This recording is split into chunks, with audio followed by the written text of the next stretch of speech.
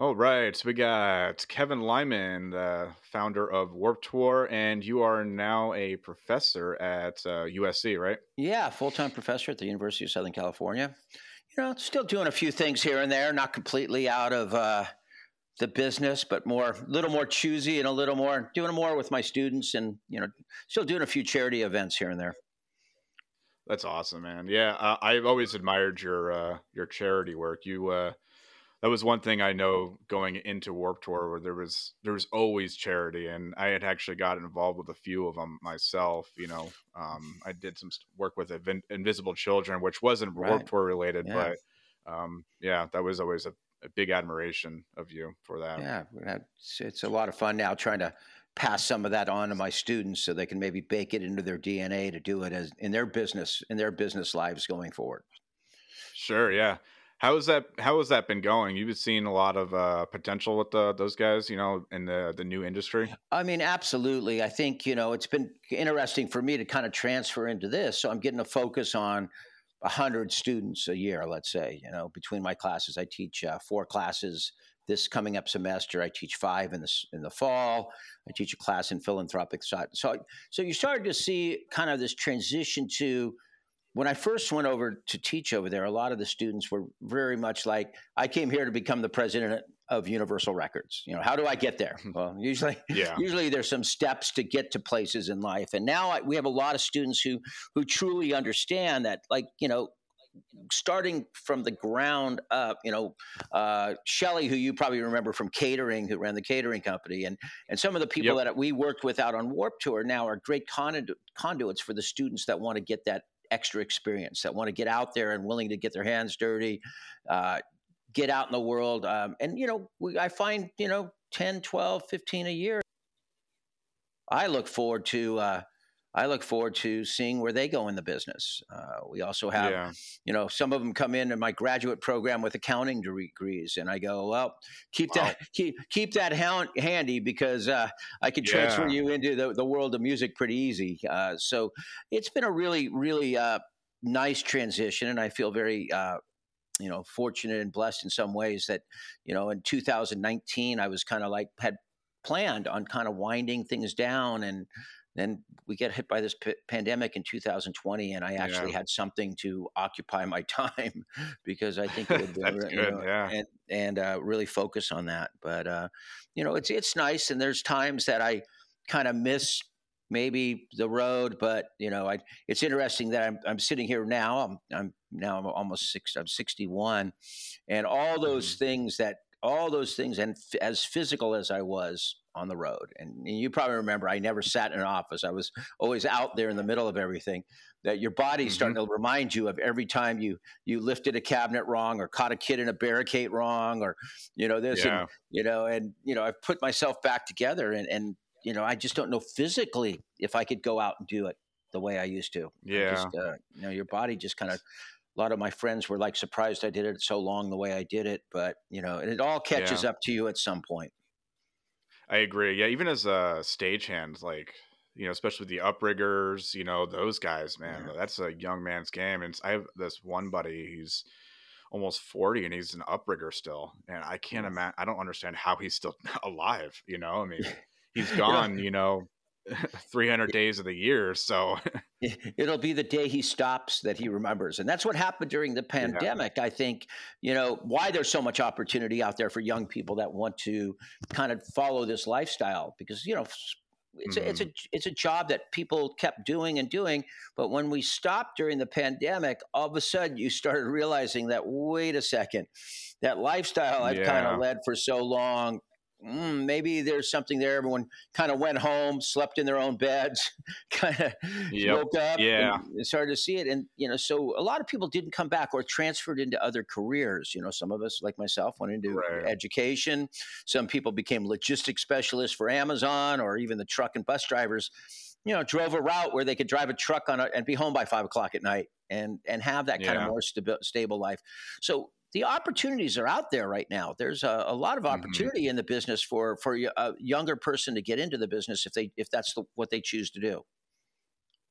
I agree. I agree. Do you get musicians that come into So your Kevin, classes what too was and how did try you to get your learn like start all like in the music in general? Did you start as Oh a gosh, I musician was or I like was in school in college, and actually uh, went to a college about an hour outside of LA, and it was during a oh time, okay. pretty exciting time in music for LA, but I didn't really know. I'd met my first punk rocker in 1979 when I was in high school, graduating high school, and Mm-hmm. started get turned on to that, Mm-hmm. the punk rock music in a way, at least understanding it a little bit. Yeah. And then when I went to college, uh, there was a few people, and I walked through campus one time, and there was a concert going on campus, and I walked over and met some people, Mm-hmm. and it was the concert committee.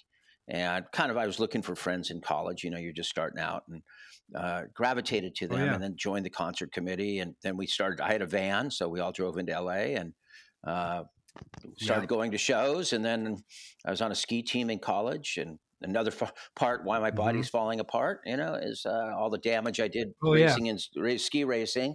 And then Yeah. start bringing bands out from LA to play shows out in the Pomona Valley. And there was no clubs out Wow. there or venues or avenues for them to play, and start putting on concerts out there and to raise money for the ski team. So that's kind Mm-hmm. of was my start. Basements and anywhere you could put a PA really. So it was always in some fraternity house's backyard that we'd rent for the night, and the cops would come and break it up eventually. And Oh, of course. but we would figure it out. And I didn't know what I was going to do when I graduated, so I went to Hawaii and worked at a weight loss camp for girls, and came back, and someone said, "Hey, you were Wow. pretty good at putting on those shows. You did an all right job." There was an opening at a club for a stage manager. A new promoter needed a stage manager. So her name was Marcel Brumont, and she gave me the chance, and kind of went down to Long Beach and started working in a club that was kind of famous in the punk rock scene called Fender's Ballroom. And then they started doing some Hmm. co-promotes with a company called Golden Voice, which most people know now, Mhm. as the legendary punk rock promoter. Gary Tovar had that, and reconnected with people actually from Cal Poly Pomona, Paul Tollett, who started Coachella. Yeah. And uh, and I started running their shows and built my own production company in LA. And that's kind of really, it just took off from there. So is that like a West Coast CBGB kind of thing Yeah, going yeah. on? Fenders was A landmark. yeah, Fenders was very similar, but it was like an old parking garage in Long Beach that eventually a neighbor got tired of it and threw a Molotov cocktail into it and burned it down. But Wow. Oh, so it kind of he got but this guy just got so mad at everyone hanging out in his alley that he bombed it out. But then there was a lot of when I started doing shows as a freelance production person, and Olympic Auditorium, which was legendary for some of the big punk rock shows. I did some shows there, and then I graduated to the Hollywood Palladium and the Palace, which is now the Avalon in LA, and the Roxy and Whiskey. And I was working 320 shows a year at one point, and had my own company and driving up and down the West Coast. And when bands like the Ramones would come to town, I got known as the guy who they enjoyed working with, and got to do tons of shows with them, all the way from right south of San Francisco, and places like Fresno, all the way to San Diego. So the company grew and grew, and then the music scene changed a little bit, and that became the Red Hot Chili Peppers and the Jane's Addictions of the world, and a whole bunch of bands like that. And then in 1991, I was asked to be the stage manager of Lollapalooza, and that was when it was a touring event. It was started out as a tour. It was like the first traveling festival in America. Really was, and I had never been on. did you say the world's worst or First, the first? world's First. first. Oh, okay. I Yeah, meant to say. no, it was the first, and I had never been on the road at that point, and here I am asked to stage Yeah. manage a amphitheater tour, and it surprised Yeah. everyone. It was Jane's Addiction, Susie and the Banshees, Nine Inch Nails, Ice T, and Henry. Wow. Well, you kind of threw Kenny Leith into that same scenario, right? Where Yeah, you just kind of threw him in a stage manager position, and then you were like, "Yeah, figure it out. You're a stage manager exactly. On now." Warped Tour, I did that with some people throughout the years, including Yeah. Kenny Leith, and Yeah. and I went out and did that, and was still working and working, and I was so busy and had a great reputation at that point that, and Yeah. saw this blending of skateboarding and music. I was doing shows like the Vision Skate Escape and the Holiday Havoc and Swatch Impact Tour, where I'd get the Chili Peppers to play on top of a skate ramp at the end of a skate ramp. There's some cool videos of That's those really still cool. online. And Yeah. and then I started, working in, charity shows, Board Aid and boarding for breast Yeah. cancer. And one day, sitting there listening, and I heard about the X Games. Someone was talking about it backstage at one of those events. And I Hmm. go, wow, this is something we should probably do something here before we're working for someone else. And Right. Right. and that's, you go out on the limb, really at that point, Yeah. I knew I couldn't I didn't want to work in the clubs forever. Sure. I always Yeah. describe it as, and people go, I go describe it as, you don't want to become that guy or that girl. And all of us Yeah. know that person, right? You go into a club or venue, and they're totally Right. bumming Right. your night out. You're like, they're, Yeah. they're the Yeah. security guard or they're the sound person. I mean, if you're, Yep. Yep. yeah, like you've worked crew before with Crew One, and you're pretty, Yep. usually pretty stoked to get to work a show and be around it. Yeah. And then you get there and there's like Absolutely. a bunch of misery around you, like people that are just miserable. And There yes, is. so I used to Yeah. carry, Yeah, some of the stagehands are like that. Yeah, they just smoke their cigarettes, do their job, and then they go back to their little hut or whatever they've got. yeah. And And that's I their was like, day. I don't want to be that person. And, I saw Yeah, that in LA, working 320 shows, meeting everyone that was on tour, and then going on my own. yeah, So when I had the opportunity to create my own tour, I think I really looked for people that were going to have a great attitude, enjoy what they were doing, and really not complain, because we were pretty lucky to get to do what we do, really, when you think about it. And and yeah, especially for the options that a lot of people we know had. So I always had this. Let's have a good attitude while we're doing this. And if you and yeah. I and the day agree. you stop having that good attitude is the day, to start thinking about doing something else in anything in life. Sure. Yep. And I really, really stress that. And I think I've been able to keep Yeah. that good attitude. And even towards the end, Warped was, a lot, I put my heart and soul into it. But there was a moment in time where I go, I think I've done everything I can possibly do with this project. I don't, most people thought the Warped Tour wasn't going to last a year back in 1995. Right. It was, it, Oh, it wasn't a sure. huge success. It was a failure at first, kind of, but people saw how hard I was working on it, that it was different. So I stress to Hmm. people, don't try to duplicate something, try to do something completely different. And everyone was trying to accuse me of like, oh, he's just trying to duplicate Lollapalooza. He's trying to duplicate. And when I Hmm. brought Warped out, it was completely different. It kind of tipped it all on end, with the scheduling of Yeah. bands and just the equal approach to everything. And, the Hmm. fans coming first on everything we try to do out there.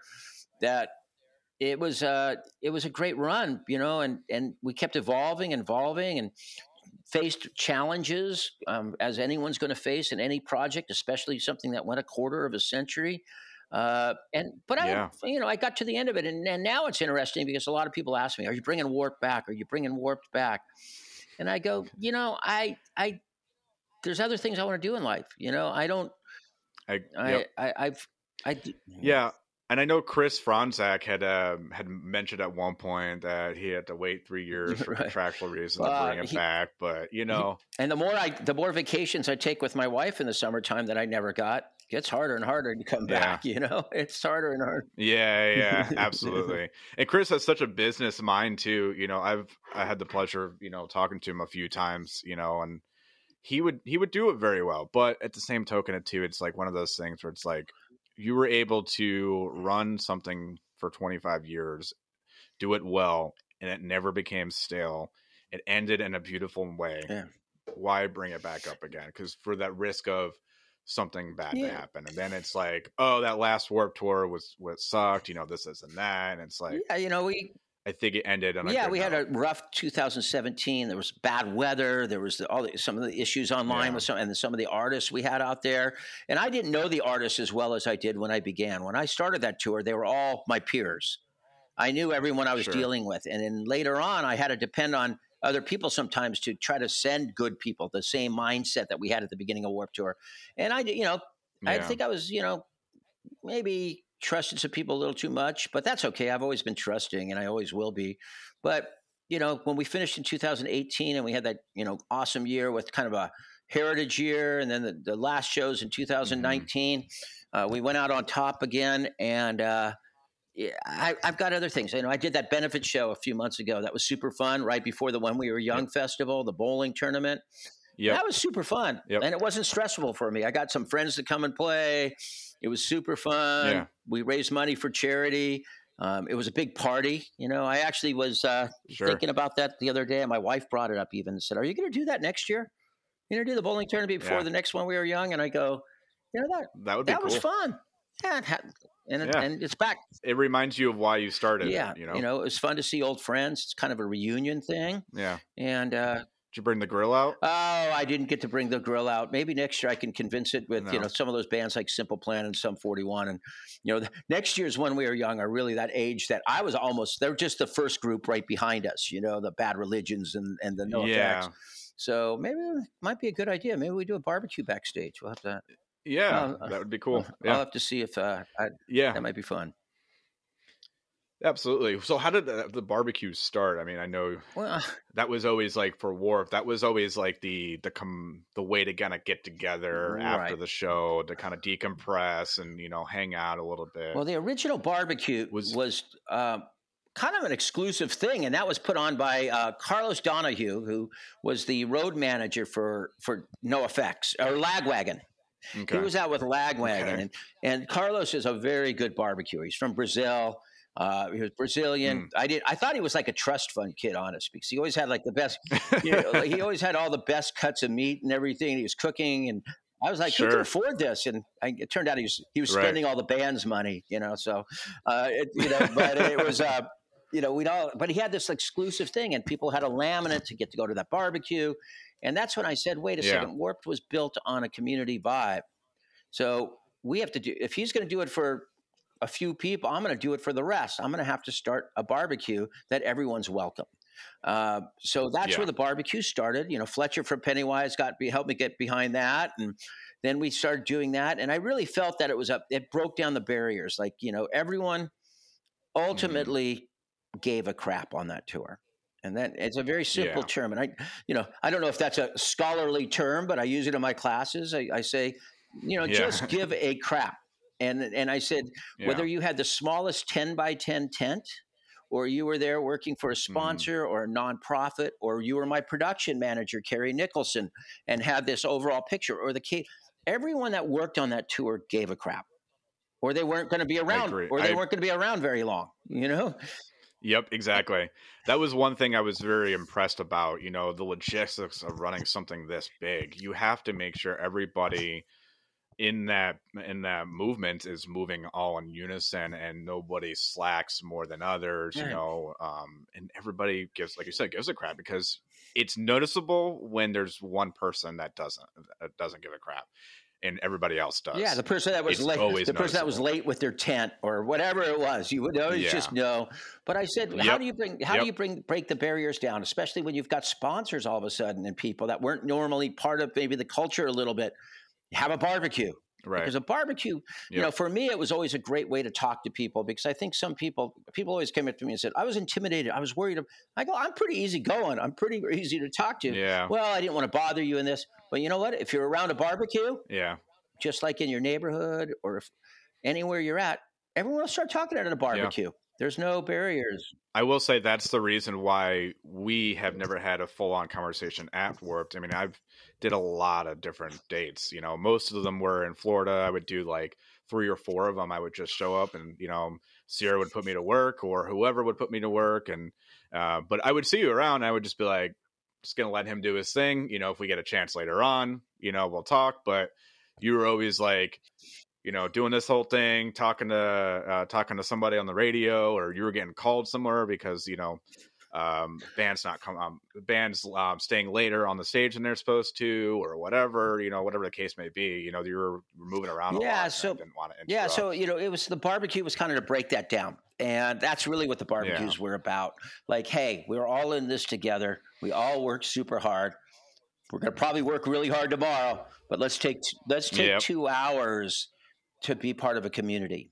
Yeah, And by absolutely. then, most of the people that weren't part of the tour have left, maybe a few guests here and there, but it was really the core Hmm. people that worked so hard each day uh, just to meet, and relationships were made.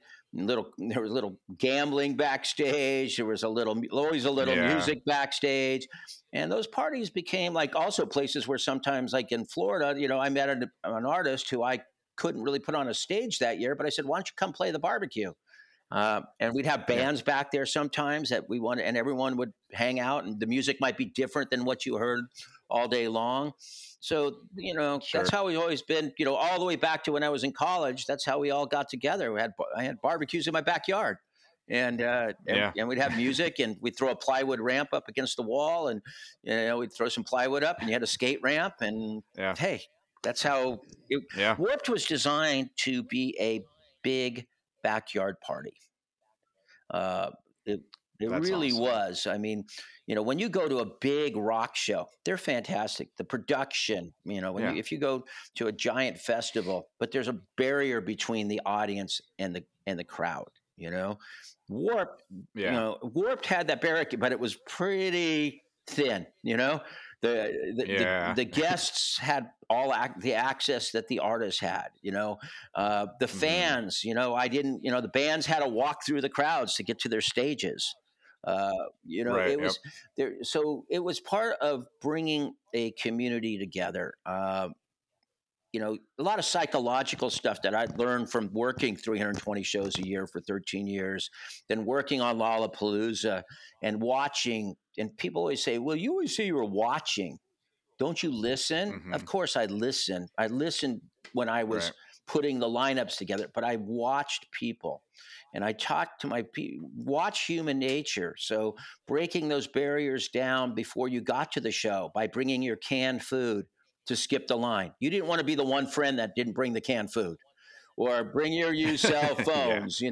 So that Yep. sense of Yep. like community started months before the Warp Tour. We would start with Right. our early pre-sales where you got the CD with the 50 songs, as part of your first Hmm. ticket, trying to instill this new music into the band. So it was really, that's the only thing, when people say, "Hey, I want to take over the Warp Tour," and I'm sure, Franz is awesome, good, smart guy, but 90% of the Yep. things we did with Warp Tour were not about making money. Um, Yep. and I don't think our business is built that way, really. Sure. I Right. had responsibility and fiscal responsibility to run a show, and hey, I made a nice living, but Hmm. I didn't get rich on that tour, Rich off of and we it. kept the Right. ticket price. You could have done a lot of other things that some other promoters or Yeah, industry leaders have done. You know that weren't necessarily they were considered shady by some people. And gotten your big house on the beach with your really nice cars or whatever. Not to say you don't have that already, but it's there's a certain level of knowing that you're doing this because you're enjoying it versus you're looking to make that big buck. You know.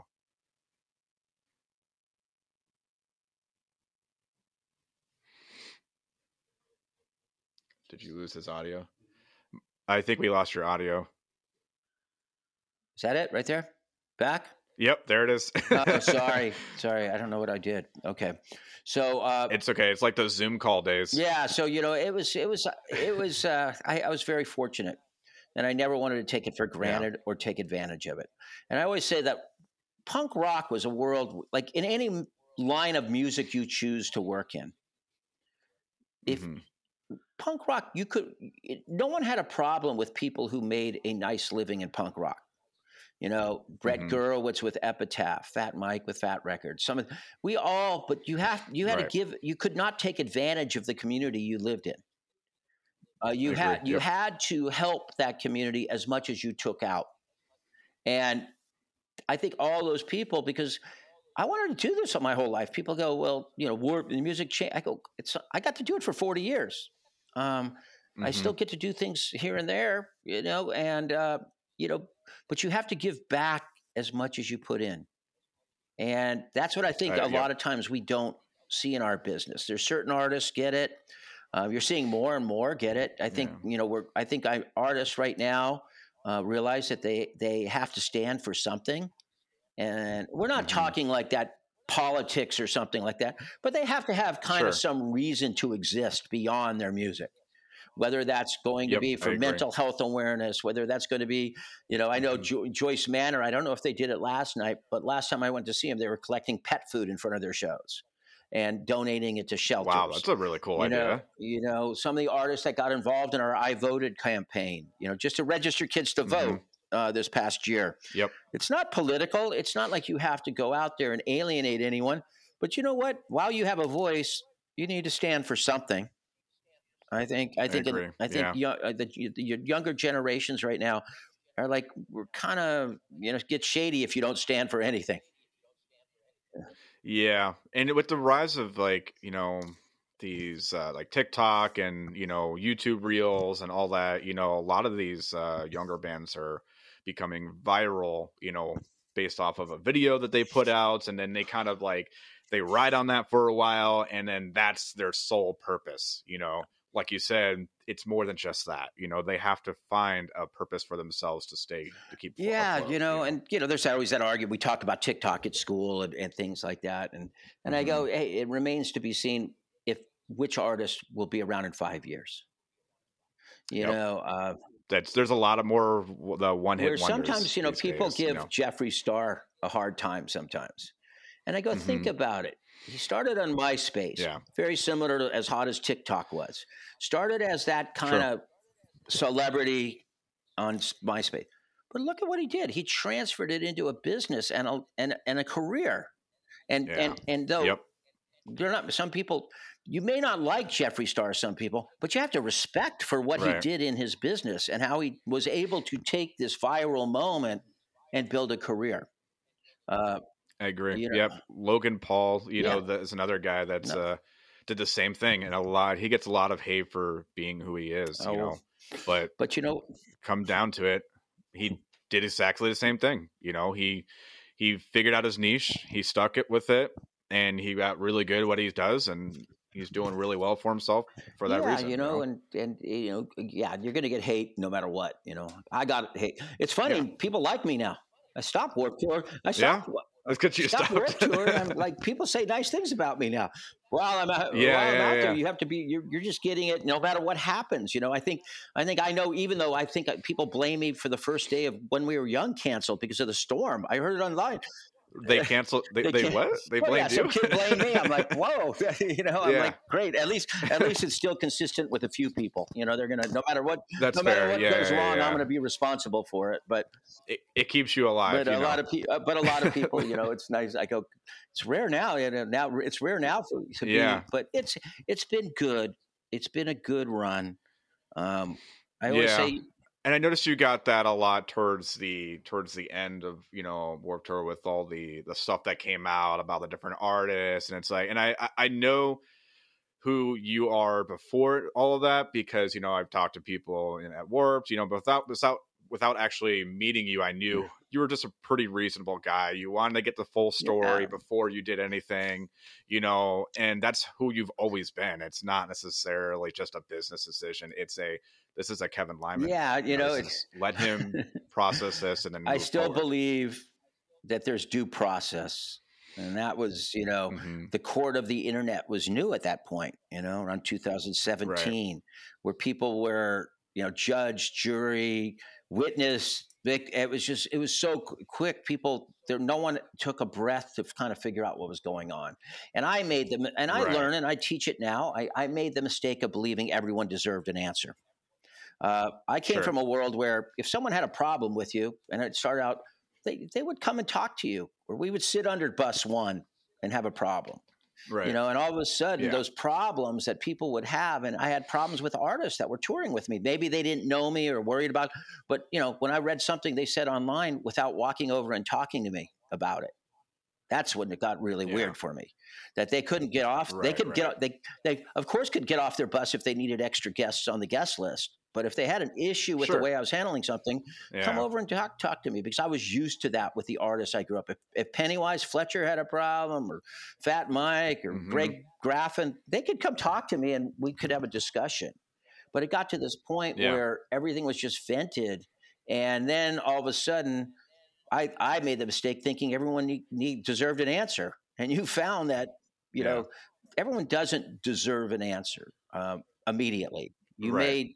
may take a Yeah. second, take a breath, figure out where you're at. But I made that mistake. I didn't know how to handle it. So I felt bad. I feel bad for teenagers. Think about it. I was a 50-year-old, something-year-old man, and I was like shooken by this stuff. And then you realize that a Yeah. lot of it is just like we see now. It's people that are really unhappy in their lives that vent out to other Hmm. people, whether it's Logan Paul, you know, great. Yeah. The guy does what he wants to do. He's doing his life. Right. But Right. people got to. There was a great book, and it's still so relevant. It's called Worldwide Whiners. WWW Worldwide Whiners. I like the title. How and it was a great book on the internet when it first came out. I kind of had it in my mind. It was basically the whiners in the world used to have one person to talk to, the bartender at their Hmm. local bar. Yeah. And the internet That's and the true. internet allowed them to amplify their voices. Yep. And Mario was a bartender for 10 years, so he could attest to Yeah, Yeah. that. but I was all there for LiveJournal, and then it was Facebook, and then Yeah. But Live you journal. and now it's just all a highway of ads. Yeah. But you remember that, the guy that would just sit there and complain about everyone and everything in the world, but he only had you to listen. You were the only person that would listen to him. And it's social media and all these abilities. It's double sided. It's like it's taken away some ability to have hard or uncomfortable conversations face to Yeah. face. It's easier to go. It's easier to hide behind a keyboard and Yeah. vent out that way. And next thing you know, the mob mentality, Oh yeah. it Yep. can be a vicious Oh. Yeah. place. Yeah. Absolutely. Yeah. So we learned. Yeah. So, Yeah, we learned a lot. yeah. And that's what I was going to ask next was, what all did you learn that you would be able to kind of translate to other people that you do in your courses, that during Warped Tour? Because I mean, it's 25 years. I mean, and in that instance was just 2 years, and Well, there's still 23 other years that you learned a lot of other things. Yeah, I tried to help them avoid hey, about really right now we're teaching about how to minimize your liability and to Hmm. understand what building a community really is. And so I spent a lot of time on the nuts and bolts of two things. One, of operating and putting on events, and as well as tours and budgeting and all the nuts and bolts. But then the other side, I tried to the psychological effects of putting on events and why certain things work and why things don't work. And then the psychology of dealing with people, like the psychology of an agent is, and the psychology of an artist is, Hmm. and then we work a lot on the philanthropic side of how to blend some of this stuff. We do a mental health event on campus. We do a canned food drive this semester on campus. So some of the things I used to do with artists on tour with the people the fans, I now do with my students and try to transfer that knowledge. We fill up. I'm here putting my courses together. I start again on Tuesday, so I update them in real time. So we'll be discussing the Yep. first week. We'll be discussing where all this is going with Ticketmaster at the moment. Mm-hmm. I saw 21 Savage just did a bunch of charity stuff. So we'll talk about over the holidays what he did. So I Yep. really try to keep it in the present in real time. And then we'll be talking about the effects of what TikTok if they do ban it in America. What happens? What happens now that the major Yeah. labels have all gone to signing TikTok artists? Where are they going to find the next artist? Maybe they're going to have to go out and do some A&R work again, Yep. so- Yep. Hit the streets with some flyers. Yeah. Yeah. So we really try to keep it very current. And I bring in, relevant people to support the discussions we have. And then, Yeah. I get a lot of people out there this spring. I'll be out working events or being around or teaming them up with mentors and people in the business to help them along.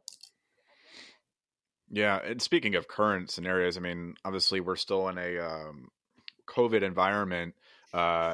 Theoretically speaking, what would a Warped Tour look like during COVID? Oh. I mean, I feel like just logistically be a nightmare. We would have never happened. It would have never happened. Yeah, that's fair. It would That's have fair. bankrupted me. If I had gone in 2020, I'd be bankrupt. 25 years of work would have been gone.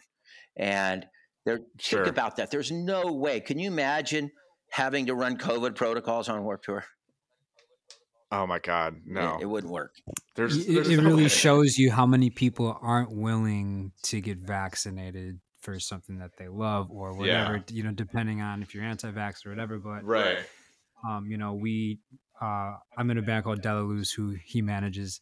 Our first show was at Summerfest, and it was a great show, but there was still like a 40% less attendance rate because people just weren't willing to get vaccinated or. Yeah. And, And that was part of the reason, because they had a protocol, or where they had to show a vaccination card, and it's like, how do you run that without getting too political, with being able to keep everybody safe? It's nearly impossible. God, yeah. I don't even, all I do is was, maybe I was people go, God, how did you know that COVID was coming in 20? Yeah. We're going to be in a global pandemic. I'm surprised nobody blamed you for COVID yet. So I feel, it would have never, and I don't know, we would have, you couldn't have shows canceled. You couldn't miss shows. It was so, the economics of Warped were so complicated that we had to work as hard as we did to make it through the year. I know some people if you're a merch person, or why don't we get more days off? Well, days off cost money. Yeah. It costs money to the bands. It costs us money. It costs everyone money. So trust me, when you really broke it down, most people were very happy because every day we did a show, they were paid.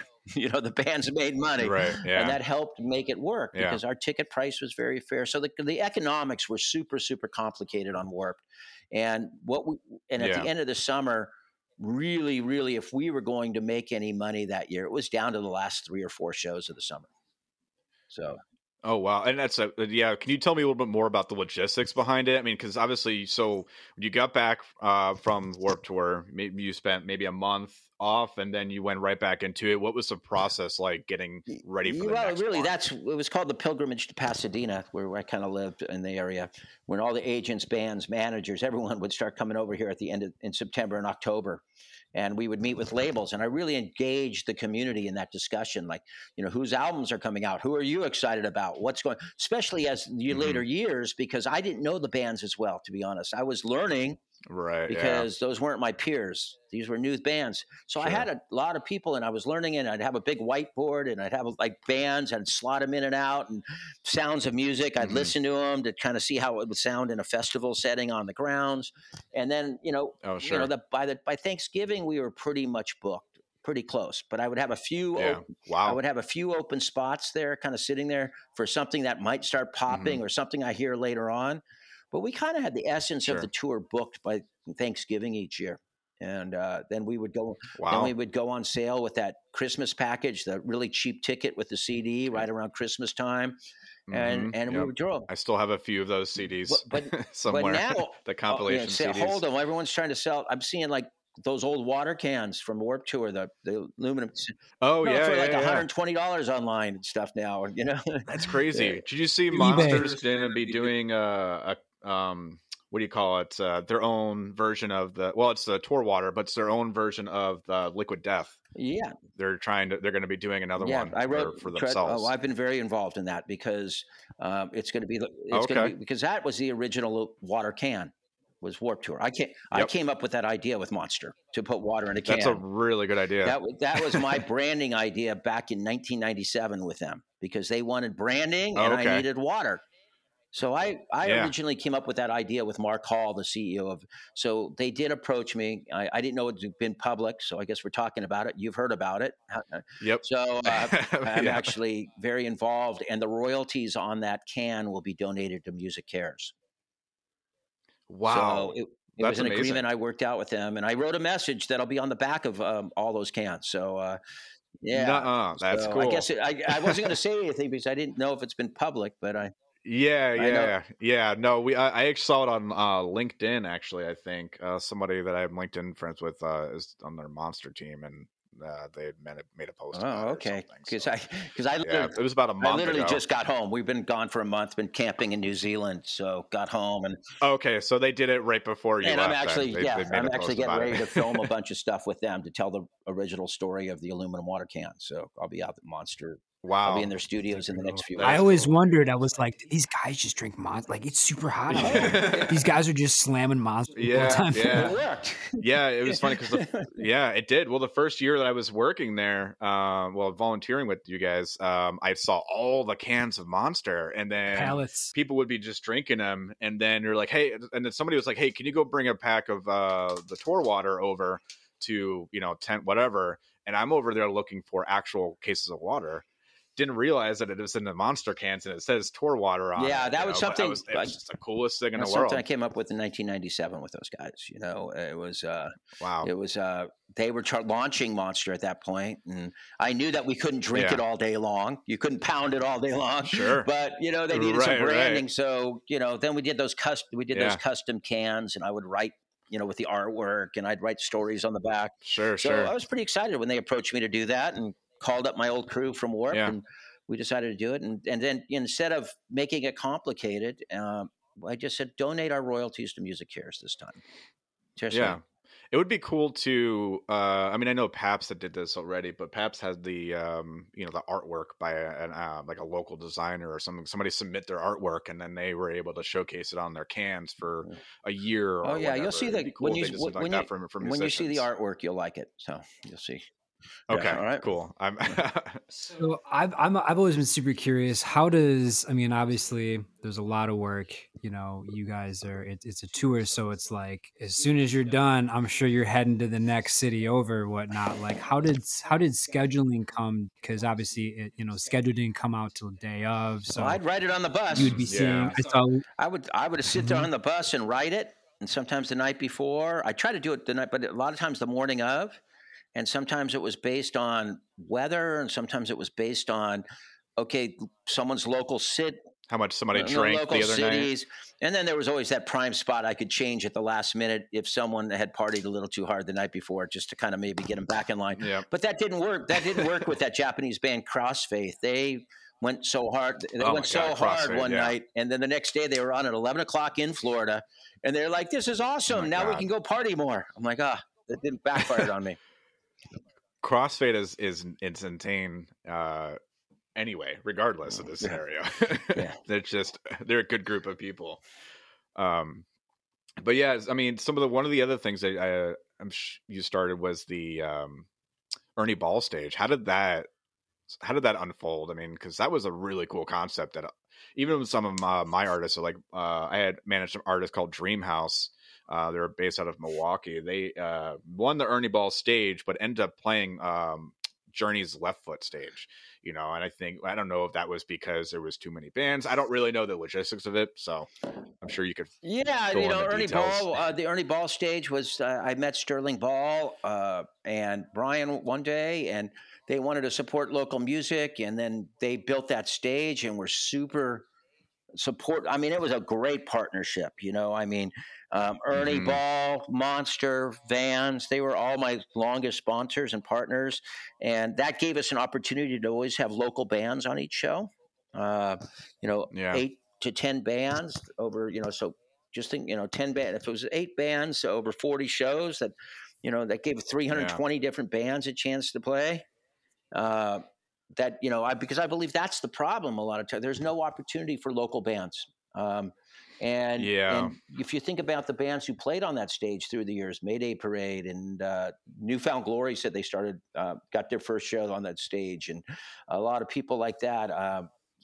Static played on that stage and things like that, and through the years, it was A Day to Remember did too. So I hope, and that's what I think's missing in some ways. I've gone to these festivals, and there's not many opening spots. There's not much spots right now to developing bands, and there is a huge gap in that sense. It's and it's part of the whole TikTok social media thing too.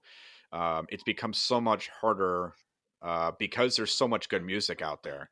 It's an oversaturation of good music.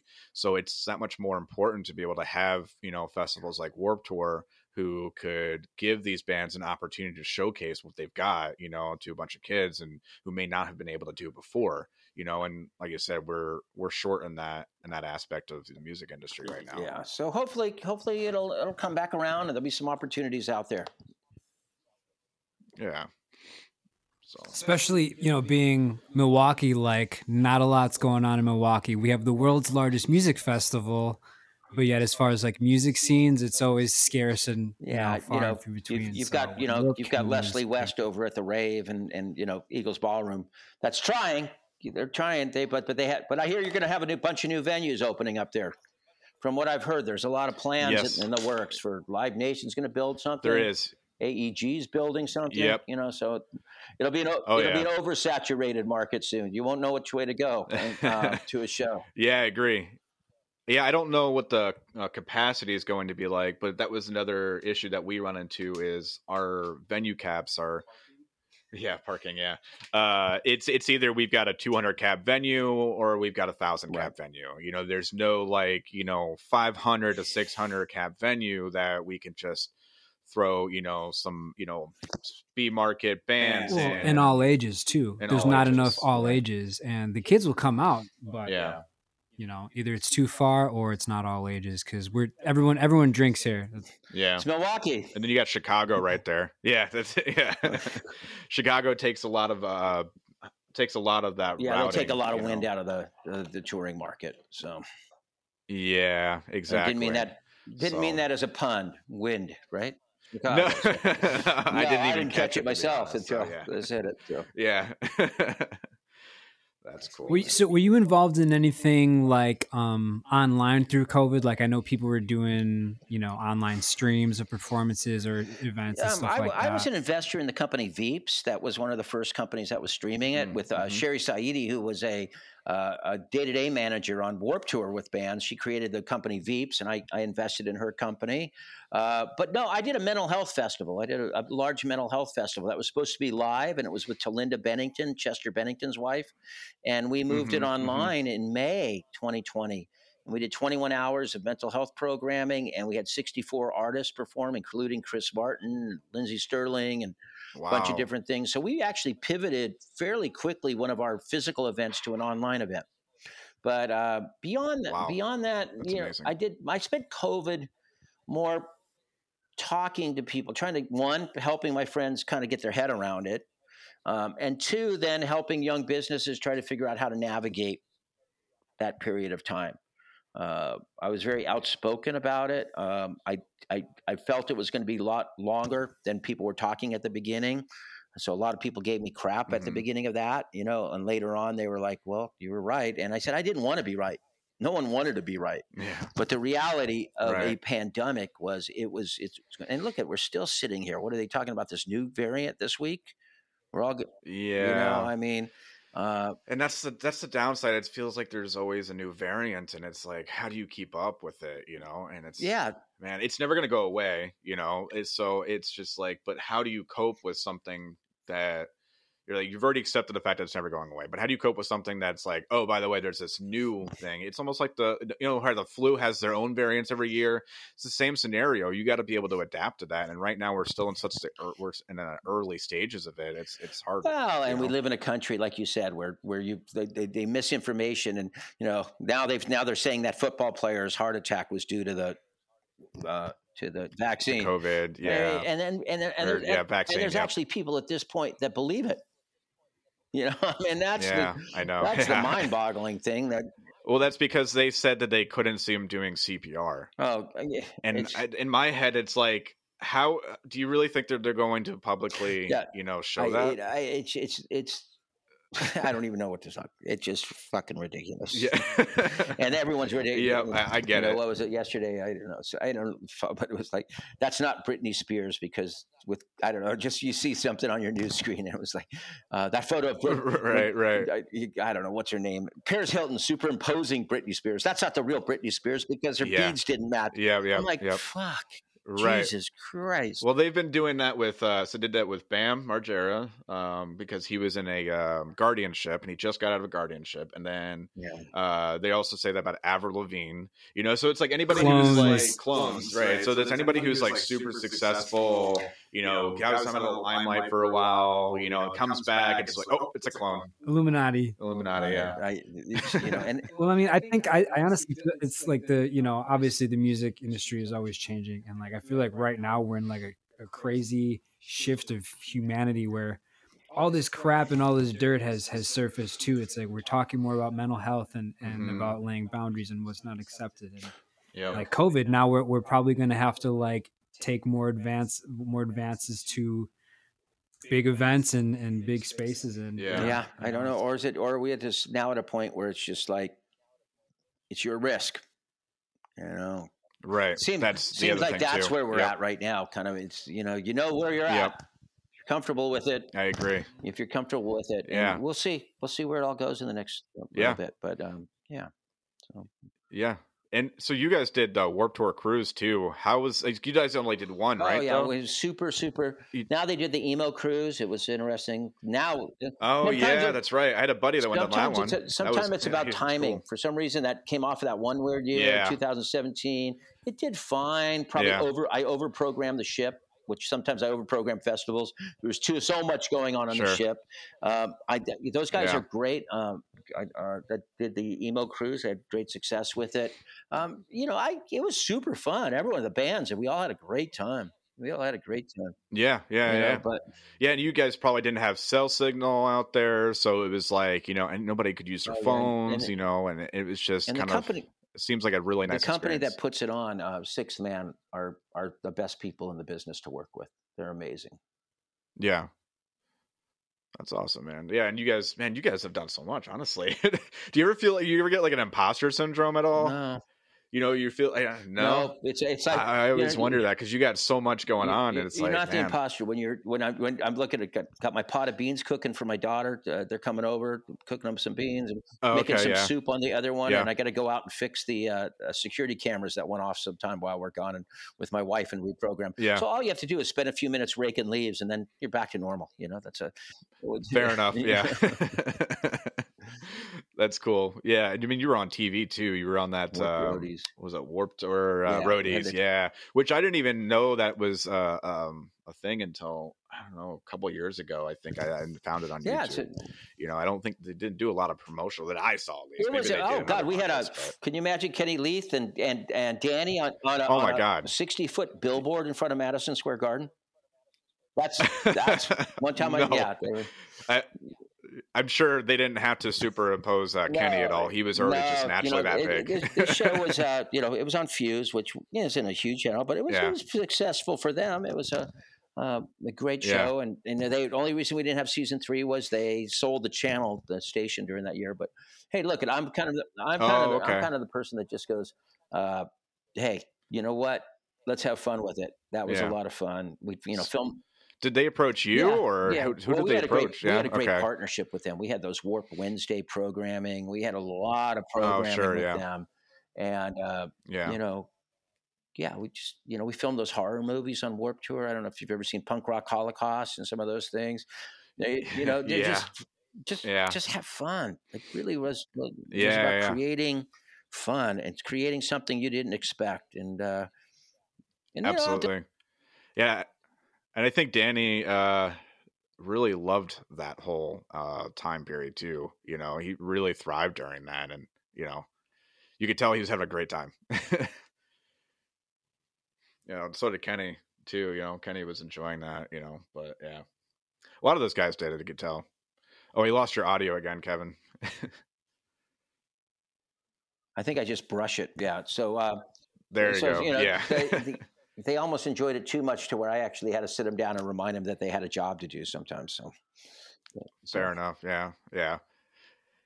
But yeah. I mean, so I don't know, you got anything else? I mean, we're getting pretty much close to the hour here.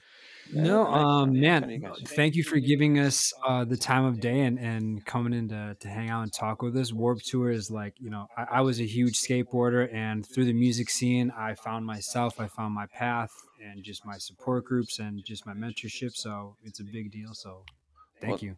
Yeah. Well, it's been great being on with you guys. And beyond that, we have a former Warped Tour person's coming over. We're going to have their baby shower here. So they're coming over here at noon. Oh, very cool. They're coming over here at noon. So we can plan that for February. So when the community still stays together and the family still stays together, and I get to see a lot of people. So we'll be hosting that, and they're coming over here to talk babies in a few minutes.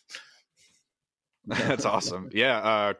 I actually just messaged, I messaged Kenny on Facebook not too long ago, and he wants to come on this as well. Yeah, You know, I think we got the 22nd. I think he's going to come in and we're going to record something. You know, so rumor has that'll it come Kenny out might have gotten probably in married. March. Rumor has it. Oh, really? Yeah, ask him if he got. I think he got married. I texted him on New Year's, but I Okay. think he might. Well, he doesn't really talk or post anything on Facebook Yeah. you know, about anything. Yeah. So, Yeah. you know, he's just kind of a reserved guy. I remember meeting him for the first time, and just a super nice dude. But my God, he was a Norse god. I don't know if you've ever seen him before, but yeah, it's just gigantic. He's got to be like 6'7", 6'5". The blonde hair dude. Yeah, he's kind of like a white hair. Yeah. Okay. Tattoos. Yep, tattoos. Yeah. Okay. Such a good heart, though. My God. All right. Well, But thank you. But yeah, so man. Much. Thank you so much for having me on, you guys. Yeah, thank you for coming on. You know, I'm sure we'll catch Sierra next time, and you know, be sure to let her know that you had a great time on our podcast when you see her. All right. Thank you, guys. Take care. Yep. All right, you Kevin, too. take care. Be well. Bye. See you next time.